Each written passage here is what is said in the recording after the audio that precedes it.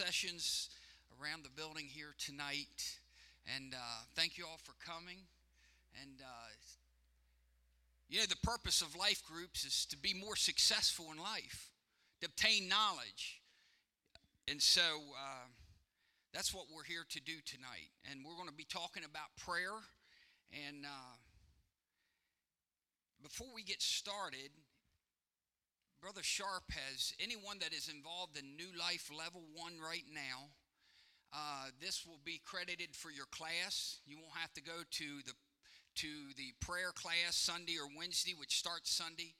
And if you are in Level 1 for prayer, come sign the attendance sheet and get you a pamphlet. And but we're going to talk about prayer tonight. How many of you could say you love prayer?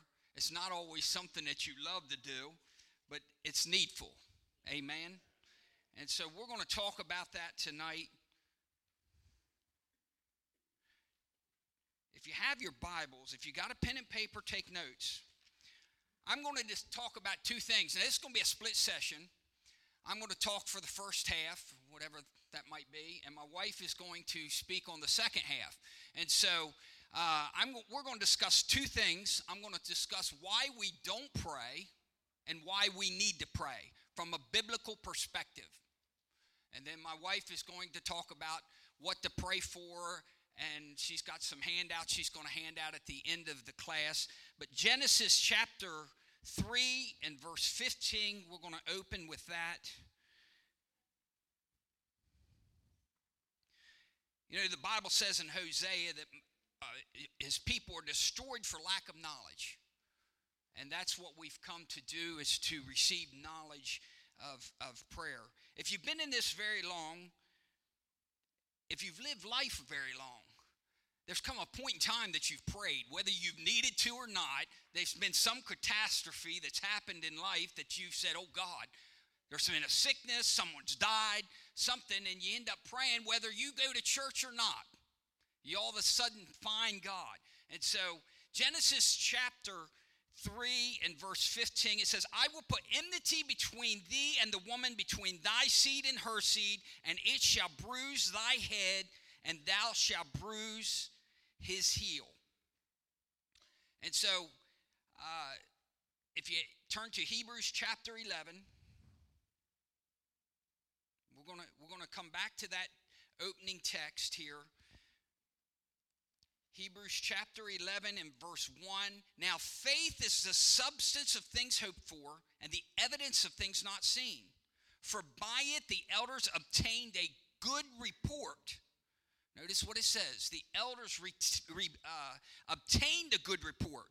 Through faith, we understand that the worlds were framed by the word of God, so that the things which are seen were not made of the things which do appear, which cracks the whole evolution theory. By faith, Abel offered unto God a more excellent sacrifice than Cain, by which he obtained witness that he was righteous. Notice what it says here. God testifying of his gifts, and by it being dead, he yet speaketh.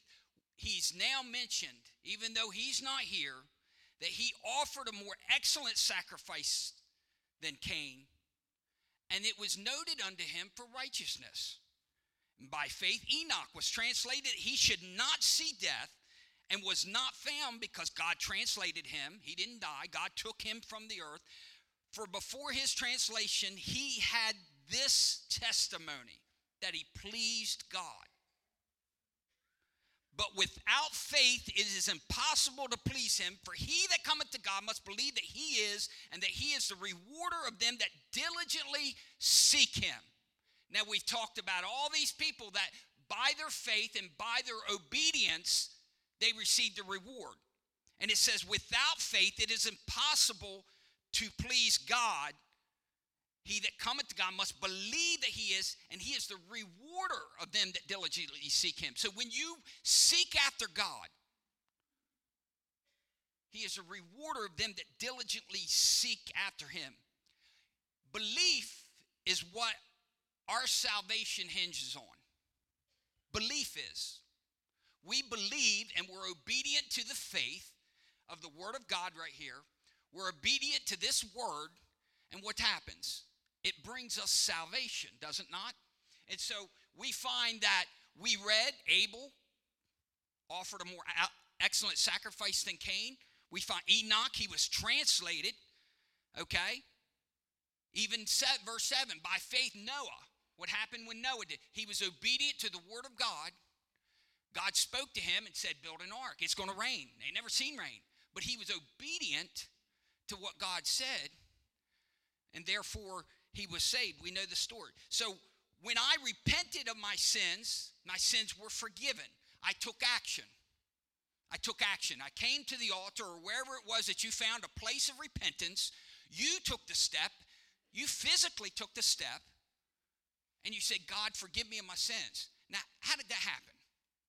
I've made a physical move toward God, obedience to his word, and God forgive me of my sins. And usually there's an emotion with that. There's a feeling with that. You feel, oh man, I feel clean. And thus it was with baptism. When baptized, we baptized two tonight. God didn't pick them up by the scruff of their neck and shove them in the water. They physically stepped down into the water. And by obedience to that, what happened? Their sins were washed away. I'm going to make a few points here. John 3:16. That's why we find in John 3:16, verse 14, as Moses lifted up the serpent in the wilderness, even so must the Son of Man be lifted up. For whosoever believeth in him should not perish but have eternal life. For God so loved the world that he gave. God moved. God embodied himself in flesh. Jesus died on the cross for our sins that I can have eternal life. And so for God sent not his Son into the world to condemn the world. For God sent not his Son into the world to condemn. Condemn means to judge. But that the world through him might be saved. He that believeth, notice what it says, he that believeth on him is not condemned, but he that believeth not is condemned, judged already, because he had not believed in the name of the only begotten Son. When we believe God, God sustains us. We understand that when we believe God, we've all gathered here in church here tonight, we believe that Jesus is coming back for his people. Am I right? We believe that I'm going to have eternal life. I believe that my sins are washed away. I feel the lifting. I feel the weight lifted off. I feel the guilt and the shame. I don't have to go to bed at night and live in guilt.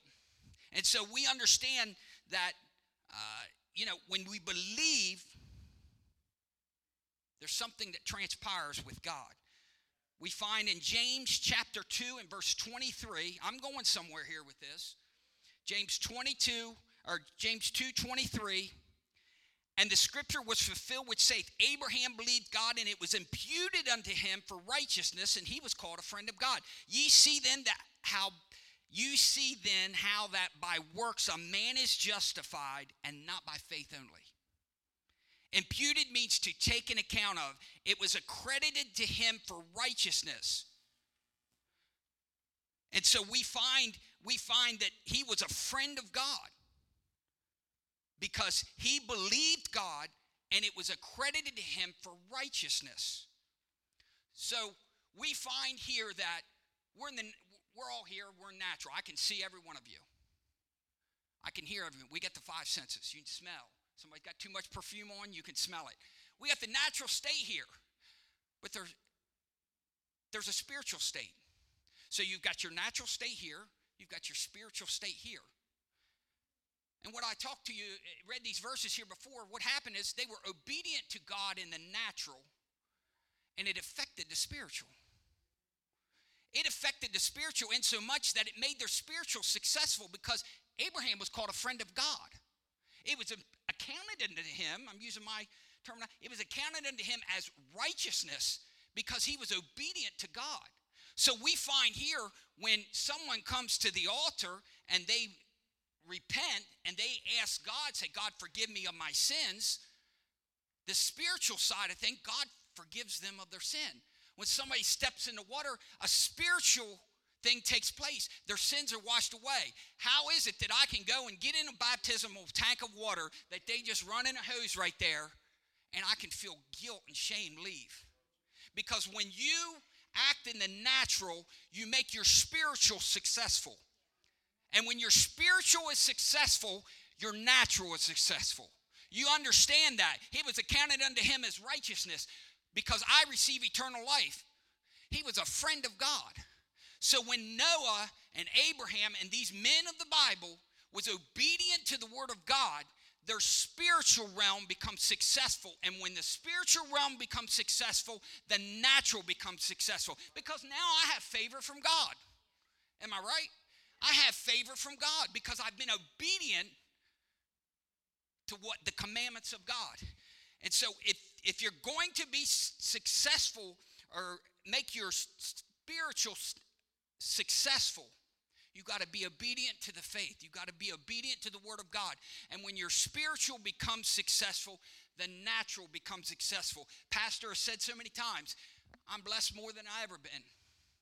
I'm blessed more than, how is that possible? Because he made his spiritual successful. And there's many scriptures. We don't have time to go into it. But the flip side of this, the root of all sin is unbelief. The root of all sin is unbelief. And I'm going to share this with you. I want you to go, we're going to go all the way back to the Garden of Eden. Genesis chapter 2 and verse 8.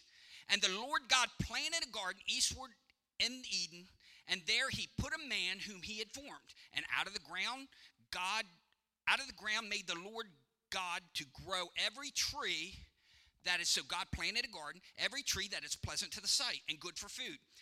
The tree of life also in the midst of the garden, and the tree of knowledge of good and evil.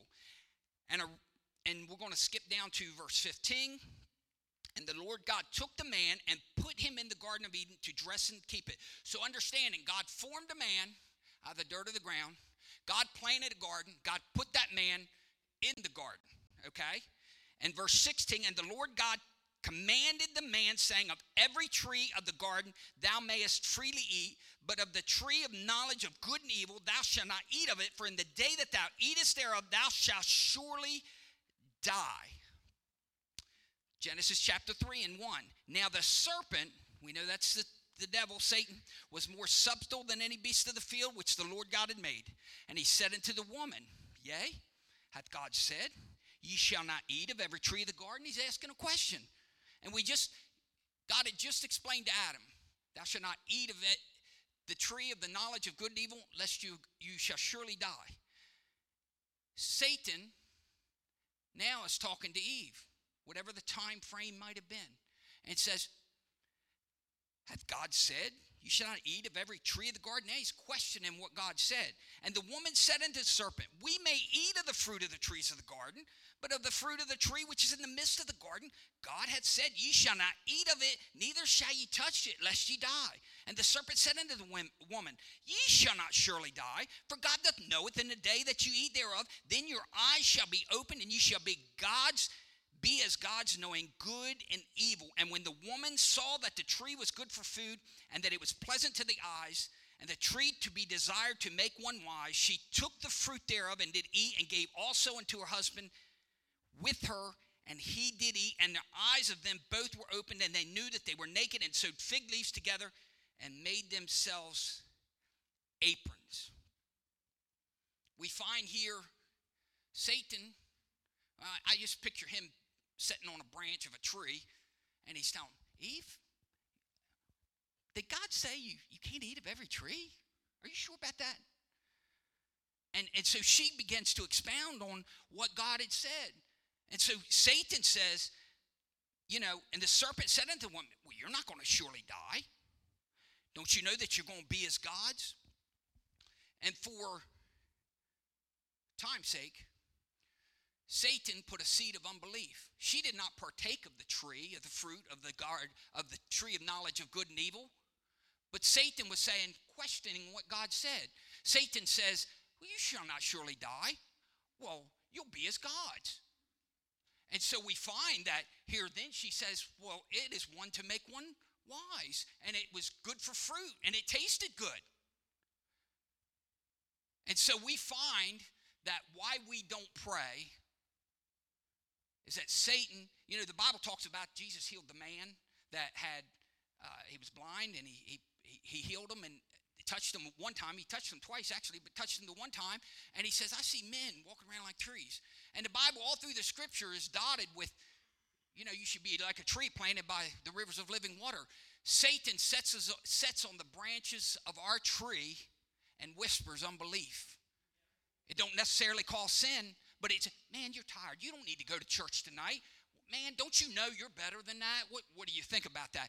You get what I'm saying? He puts all kinds of thoughts in our minds. And the reason we don't pray, because the devil's good at making excuses. That's what happened to Eve. Eve didn't partake of the tree till the devil was putting unbelief in her heart.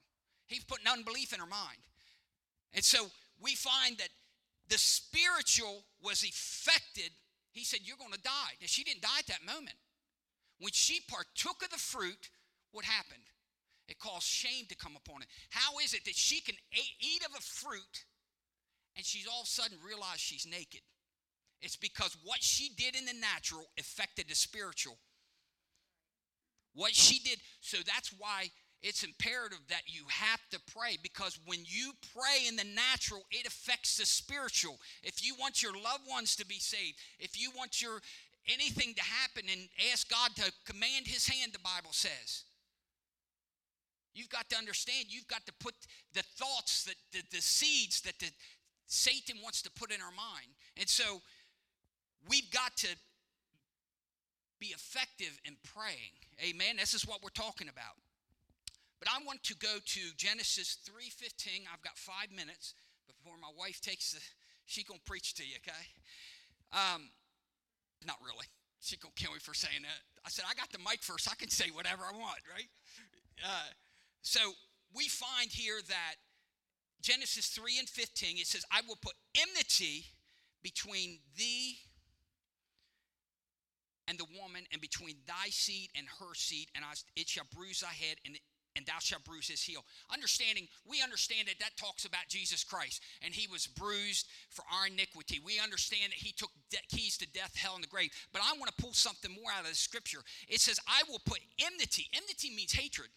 I will put hatred between thee and the woman, between thy seed and her seed. Romans 4 says this in verse 16. Therefore, it is of faith that it might be by grace to the end of this promise, might be sure to all the seed, not to that only which is of the law, but to that which is of the faith of Abraham, who is the father of us all. As it is written, I've made thee a father of many nations. James 1 and verse 15 says this, then when lust hath conceived, it bringeth forth sin, and sin, when it is finished, bringeth forth death. When the Bible says that I will put enmity, God cursed Satan. He says, I'm going to put enmity between her seed and your seed. I'm going to put hatred between your seed, understanding I am of the seed of Abraham. Now, we preach that Jesus Christ, and it goes down through that, and he is the seed. But I am the seed of Abraham by faith.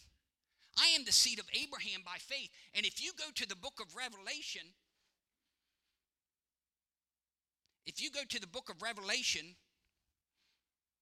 in chapter 12 and verse 17, and the dragon was wroth with the woman and went to make war with the remnant of her seed, which kept the commandments of God and had the testimony of Jesus Christ. If you want to understand why you need to pray, it's because God put enmity. He put hatred for anything that is a seed that obey the commandments of God. I have become the seed by Abraham by faith. I'm not a Jew. And so we're giving you this short rendition here. But understanding that Satan is out to steal, kill, and destroy. You can't listen to the first part of this. He's sitting on the branch of your tree saying, you got all kinds of, you don't need to do that. He's got 50,000 excuses why we don't need to do and be obedient to. Because if he can cause unbelief, what happens? What happened with Eve? She sinned, right? That's why there's people in the church that came to church, got the Holy Ghost, and they was here for a little bit of time and left. They backslid because of unbelief. And then sin. And I read in the scriptures, when lust is conceived, I don't know if I read it or not. When lust is conceived, It bringeth forth death. Lust means to something that's forbidden. Something that's forbidden. When I desire something that is forbidden, that's what happened with Eve. And so what happens is Satan will sit on the branch of my tree and whisper all kinds of unbelief to see if I'll react to it, see if I'll bite into it. Because he's out to make war with you. You are the seed of Abraham. You are the seed of Abraham by faith. You have promises, and Satan knows that. And so I encourage everyone to you, come on, hon. I encourage every one of you, you've got to pray, you've got to pray, you've got to pray, because that's what's going to keep the enemy away. 2 Corinthians 11, verse 3, for though we walk in the flesh, we do not war after the flesh, for the weapons of our warfare are not carnal, but mighty through God to the pulling down of strongholds. It's the pulling down of strongholds. When you pray, you're pulling down strongholds of unbelief. It said, let this mind be in you, which is in Christ Jesus. When we take on the mind of Christ, it says to resist the devil. That's why he gives us the power of the Holy Ghost. Because when I have the power of the Holy Ghost, I can resist the devil and he will flee. That's why he hates us so much. Because I can cast out devils. I can lay hands on the sick and they shall recover. And so, pray. Pray. If I implore you, in this last days, pray. Because the devil, as a roaring lion, is out to try to take you out. Amen?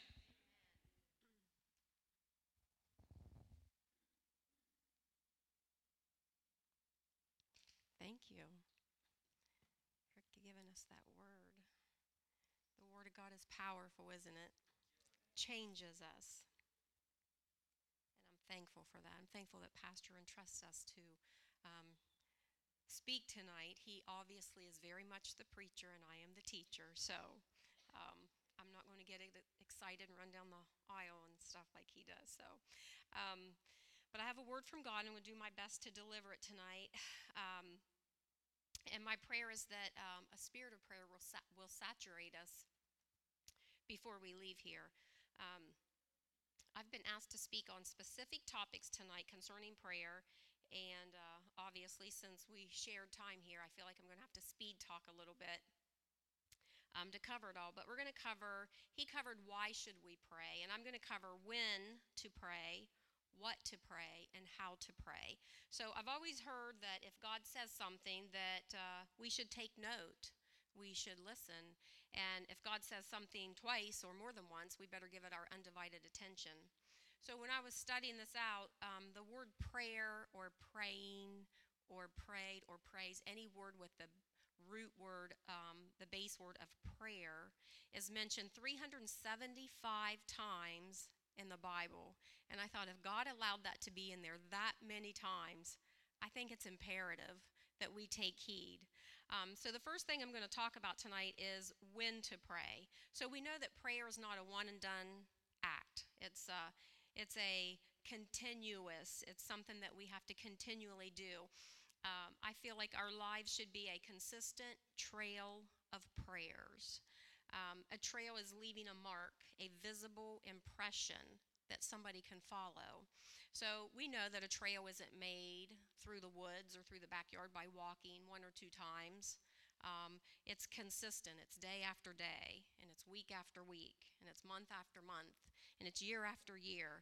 And that's what it takes to make a trail, and it's the same way with prayer. Something to think about, I thought, if our prayer trail was visible, what would it look like? Would it have weeds on it? Would it be a well-worn path? What would our prayer trail look like tonight? It's a constant walk that we have to take every day. In 1 Thessalonians 5 and 7, the Bible says to pray without ceasing. In Psalms 5 and 3, which is one of my most favorite scriptures, it says, my voice shalt thou hear in the morning, O Lord, in the morning I will direct my prayer unto thee and look up. Everyone say, in the morning.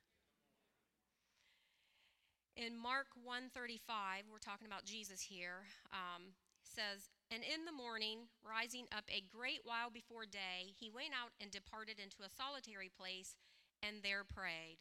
Again, everybody say, a great while before day. So if we're striving to be Christ-like and to take on his nature, and Jesus got up a great while before day. Remember, if Jesus was in the flesh, he felt things just like we feel, right? I'm sure his body got tired. But if he got up a great while before day to pray, isn't that something that we should be following, his example? And it doesn't matter what time we have to wake up. Waking up is hard to do for most of us. So I know what you're thinking. I already get up early in the morning to start my day. I cannot get up any earlier to pray. That's out. I cannot do that. So if I were to ask in here, I can prove that you can get up earlier to pray, okay? So if I were to ask in here who all gets up at 4 o'clock in the morning to start their day, some of you would raise your hands. My husband, and I see a few hands back there. If you get up at 4 o'clock in the morning and start your day, is it hard to get up? The answer is yes. So then I could change it and say, okay, so who gets up at 5 in the morning? Who has to wake up at 5 in the morning to start their day? Several people, I would be in that group. Is waking up at 5 o'clock in the morning hard to do? The answer is yes. Yeah. So I could say, how about 6 o'clock? If you get up at 6 o'clock, hard to get up at 6 o'clock? Yeah, the alarm goes off. Who wants to get up at 6? If you get up at 7, well, I think you should get up singing and dancing at 7 o'clock. My goodness, that's 3 hours you got to sleep in compared to some people. But getting up at 7 is just as hard as getting up at all those other times, right? I could do the same thing. Who gets up at 8? Is it hard to get up at 8? Yes, it's hard to get up at 8. So I'm going to say, you might say, well, I'm just not a morning person and that's hard. Well, we have the solution for that tonight. Science says that changing our biological sleep rhythm is as easy as adjusting our bedtimes. So if you go to bed earlier, it's easier to get up earlier. And I thought, boy, that's a great revelation, of course. But, I was reading it said, so if you go to bed a half an hour earlier every night, and you do that for a month, and you get up for a half an hour earlier, your body starts adjusting to that, so it becomes automatic. And then maybe in a few more months, you go to bed a half an hour even earlier, set your alarm a half an hour earlier, and then that becomes natural to you. I'm a 5 o'clocker, so even on the weekend sometimes, it's 5:30 and I'm wide awake, didn't have to get up, but my biological sleep rhythm has adjusted to that. So if you say that I cannot get up in the morning any earlier to pray, science says yes, you can. So obviously I can't talk about this and not mention morning prayer at the church because it is so powerful. And I know that everybody is not able to come to the church in the mornings for prayer because of the commute, the distance, the time, or whatever the factor is. And that's okay, but you still have to make time in the mornings. You have to put it in your schedule to pray. It's the most important thing you're going to do all day long. So don't skip it. Don't let the enemy cheat you out of that prayer time. And I thought, whoever came up with the slogan, the best part of waking up is Folgers in your cup, has never been to the Anchor Church for morning prayer, because they would not have said that. So we find that morning prayer is very biblical. And so when else should we pray? In Acts 3, John and Peter were going to the temple to pray at 3 o'clock in the afternoon. So these are the disciples that were hand-selected by God praying in the middle of the afternoon.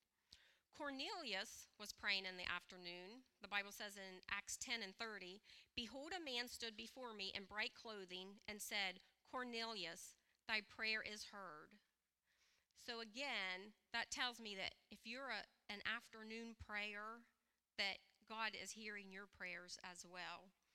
Matthew 14:23 tells us that Jesus prayed in the evening. So the Bible gives us examples of morning prayer, afternoon prayer, evening prayer. So people say, well, when's the right time to pray? Anytime. Anytime's the right time to pray. According to Scripture, we can pray morning, afternoon, or night. God always hears our prayers. But there's nothing more meaningful than to have morning prayer. It's kind of hard to ask God to direct your steps for the day if it's 9 o'clock at night and you're getting ready to go to bed. It's kind of hard to say, God put a hungry soul in my path today. If it's 10 o'clock and you're getting ready to go to bed, you're probably not going to have that opportunity to witness somebody. So morning prayer is essential. Luke 18:1, men ought always to pray. And Ephesians 6 and 18 says, praying always. Now, obviously, none of us can spend all of our day on our knees praying all day long. But the objective here is to have a dedicated time that we spend with God. And I know some people say, well, I do my best praying in the morning. Some people say, well, I do my best praying in the evening. Scripture commands us to pray. So the point is that every family needs to have a prayer time, and that's what's key. So that's what's going to pave your prayer trail, folks. We're going to talk about some things that can hinder our prayers. A busy mind.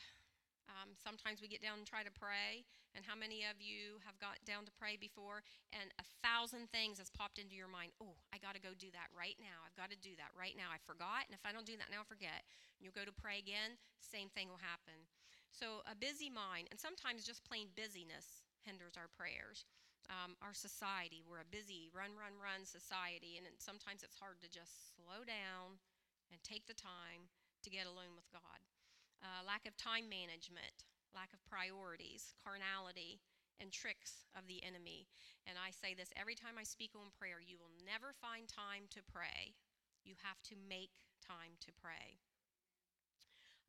Pastor says that prayer is the only thing that defeats the devil. So you want to know why he hinders our prayers? Because when we pray, it leaves him powerless. So Pastor Nehemiah says, if you're not praying, there's a thief in your house. There's a time thief or whatever the thief is that's stealing your prayer time. So we want to make sure that we have a consistent prayer life. The next topic that I'm going to talk about is what to pray. So I've listed 12 things that I personally, that I'll share with you that I personally pray about. And you have those 12 things in front of you. And since I feel like I have to speed talk through this, I knew I wouldn't have time to elaborate on every one. So what I did do is make a detailed list of how I pray for each of these areas. And I have handouts. So if you would like one of those, there's a packet here. You're more than welcome to pick one up. And it's a pretty thick packet. I went into detail how I pray for each one of those categories. And like I said, God gives us all different passions. We all have different walks of life, and you might feel led to pray for other things in your world, in your life, that I don't think of to pray for. But this is just a snapshot of my personal prayer life. They asked me to give you a guide. Said some people don't know how to pray intentional, focused prayers. Could you give them something? Of course, I don't have time to cover all that. So for time's sake, there's a handout. If you would like it, if I run out, I can make more copies. But you're welcome to pick that up. Some people say, I don't know how you pray a whole hour. When you see that list, you couldn't cover that list in an hour. Now, I don't pray that entire list every single day. I pray whatever God burdens my heart with for the day. Fridays is my family prayer day. I pray specifically for my families. That's what I pray on Fridays. Obviously, I pray for my family every day, but Fridays, I push everything else out and I just focus on my family. So you're welcome to pick that handout up if you would like that. And the last of the topics that I would like to talk about is how to pray. Prayer is not a, hi God, my name is Jimmy, gimme, gimme, gimme. That is not how we pray. The first thing we need to pray for is God's will. And I know people say, well, I don't know what God's will is for my life. Well, that's how you find it, is through prayer. The next handout that I have is a prayer wheel here, and this is just a tool that I found when I started praying many, many years ago. Like, I don't know how to pray. How do I start, And the Bible, it's specific. The Bible says to come into his presence with thanksgiving and into his courts with praise. So this is a prayer wheel. If you spent 5 minutes in each one of these categories, you pray for 1 hour. It starts in praise, it ends in praise. So I just found that for a great tool. I've always kept that near and dear, and so I thought that might be something that somebody could use tonight. So the next thing I wanted to talk about, and it kind of goes hand in hand with what my husband talked about, and it's understanding that prayer is a physical act that brings spiritual release. So what happens in the unseen world or the spiritual world that he talked about. We're here in the natural, in the physical, and up here's the spiritual world. So Moses and the Israelites, when they were fighting the Amalekites, God commanded Moses to go up on the mountain and raise his hands.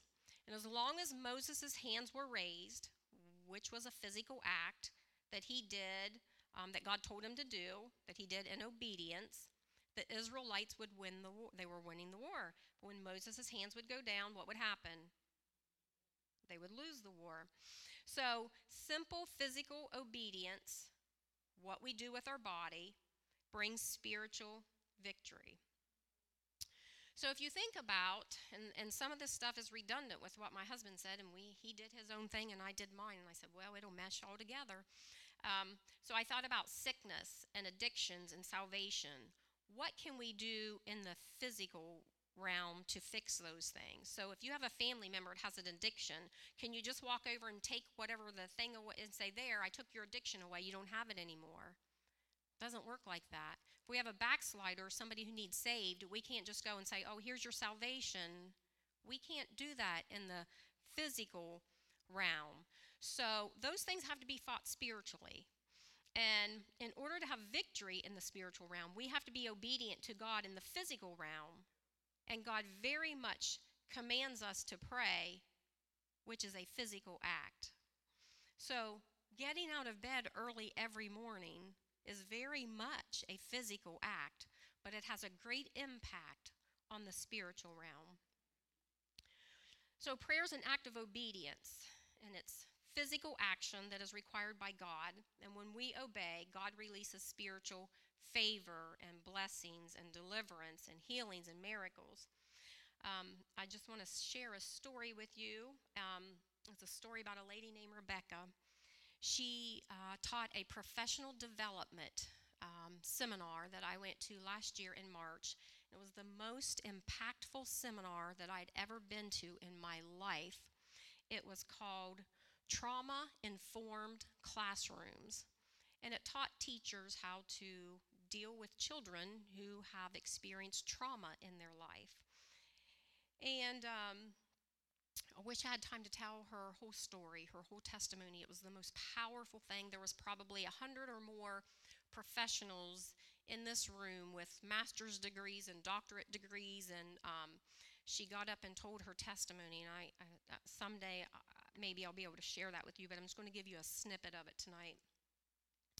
She was talking about being raised in poverty and the things that happened to her throughout her life. So now she's in her 30s.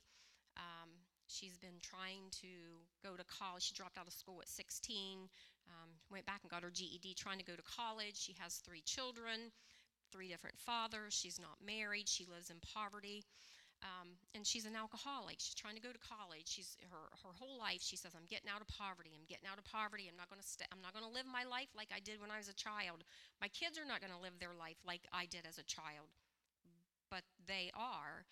And so she says, I was an alcoholic, and I drank a half of a fifth of whiskey every single day for years. She said, I did it for years and years and years. I was an alcoholic. She said, I didn't want to be an alcoholic. I didn't want to live like that. I didn't want somebody to come and take my children away. And she said, my grandmother left a very strong faith in me. I can remember my grandmother being a Christian, and she would say, Rebecca, you've got to pray. And she said in October of 2006, she said, I started getting down on my hands and knees in my bedroom every single day. She said, for 365 days a year, I did this. And she said, I would cry and I'd say, God, I don't want to be an alcoholic. I don't want to drink tomorrow when I wake up. I don't want somebody to come and take my children. I want to be a good mom. She said, I never took my children out in public, never to Walmart, never to McDonald's. She said, they were off the hook. They climbed the walls. She said, I didn't know how to be a good mom. And she said, my prayer was for God to someday deliver me from this addiction that I had and to teach me how to be a good mom. And she said, I prayed that prayer for many years. She said, I got down on all 4, hands and knees, no matter how drunk, I'd be drunk out of my mind. but I never missed a night. She said, you know, there's something about being in that physical position that I knew was going to bring me deliverance at some point. This is not an apostolic lady who doesn't know truth, but she's in front of this room of professionals at a professional development telling her testimony.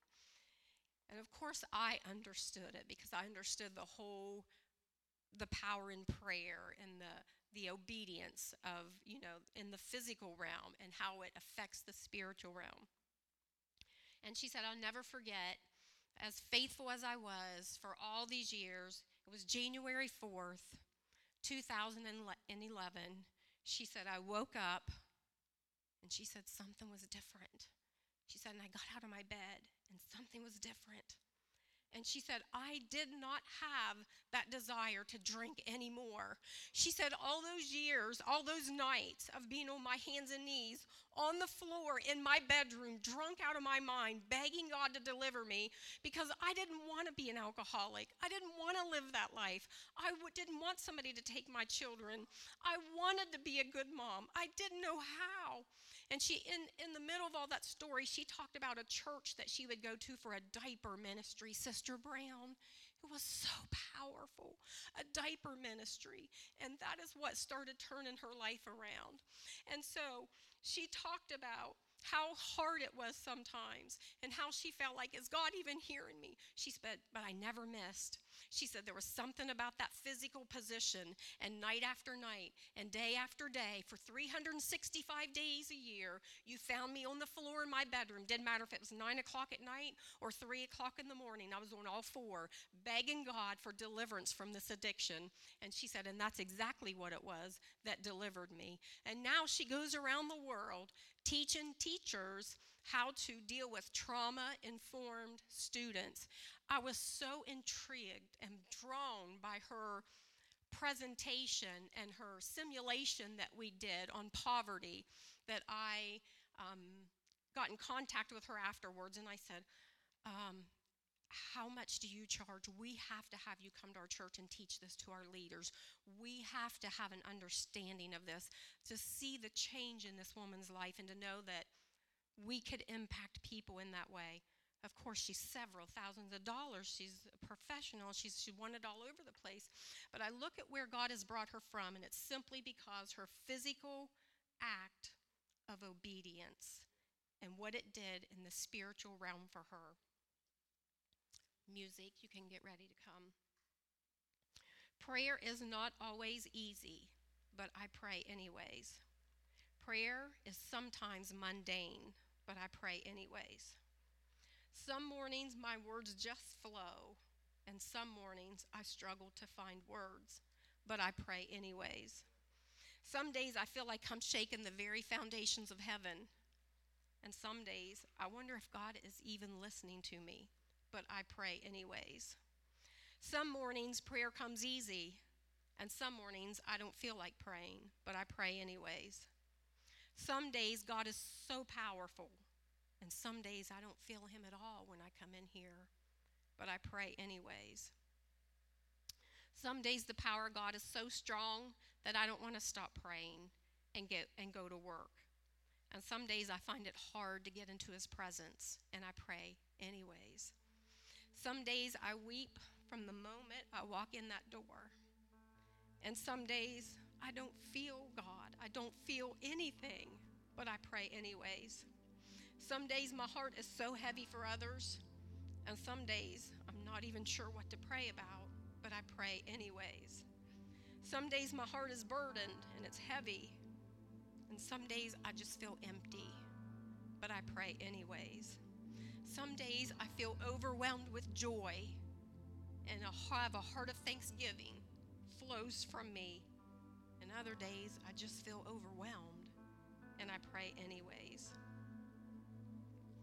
There's a huge spiritual war going on, and you and I are the voters. We get to vote who wins. So if we're willing to demonstrate physical obedience to what God commands us to do, we get to vote for victory in our lives, our families, our church, our city, our world. So what's your vote going to be?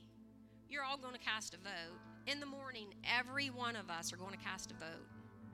We're going to cast a vote. We're going to lay in bed, and that'll be our vote. Devil, you can go ahead and have control one more day in my family. Or we can get up out of bed, maybe half an hour early, 15 minutes early, whatever your time frame allows you or that you're willing to do, and you're going to cast your vote that way. And you're going to say, not today, devil. We're going to war. So if you're willing to blaze a trail for your family, your city, your church, you're ready to make a covenant, a promise to God that you'll start from this day forward until the last day that you breathe your breath, that it's your time to be called home. You'll get up early and seek Him.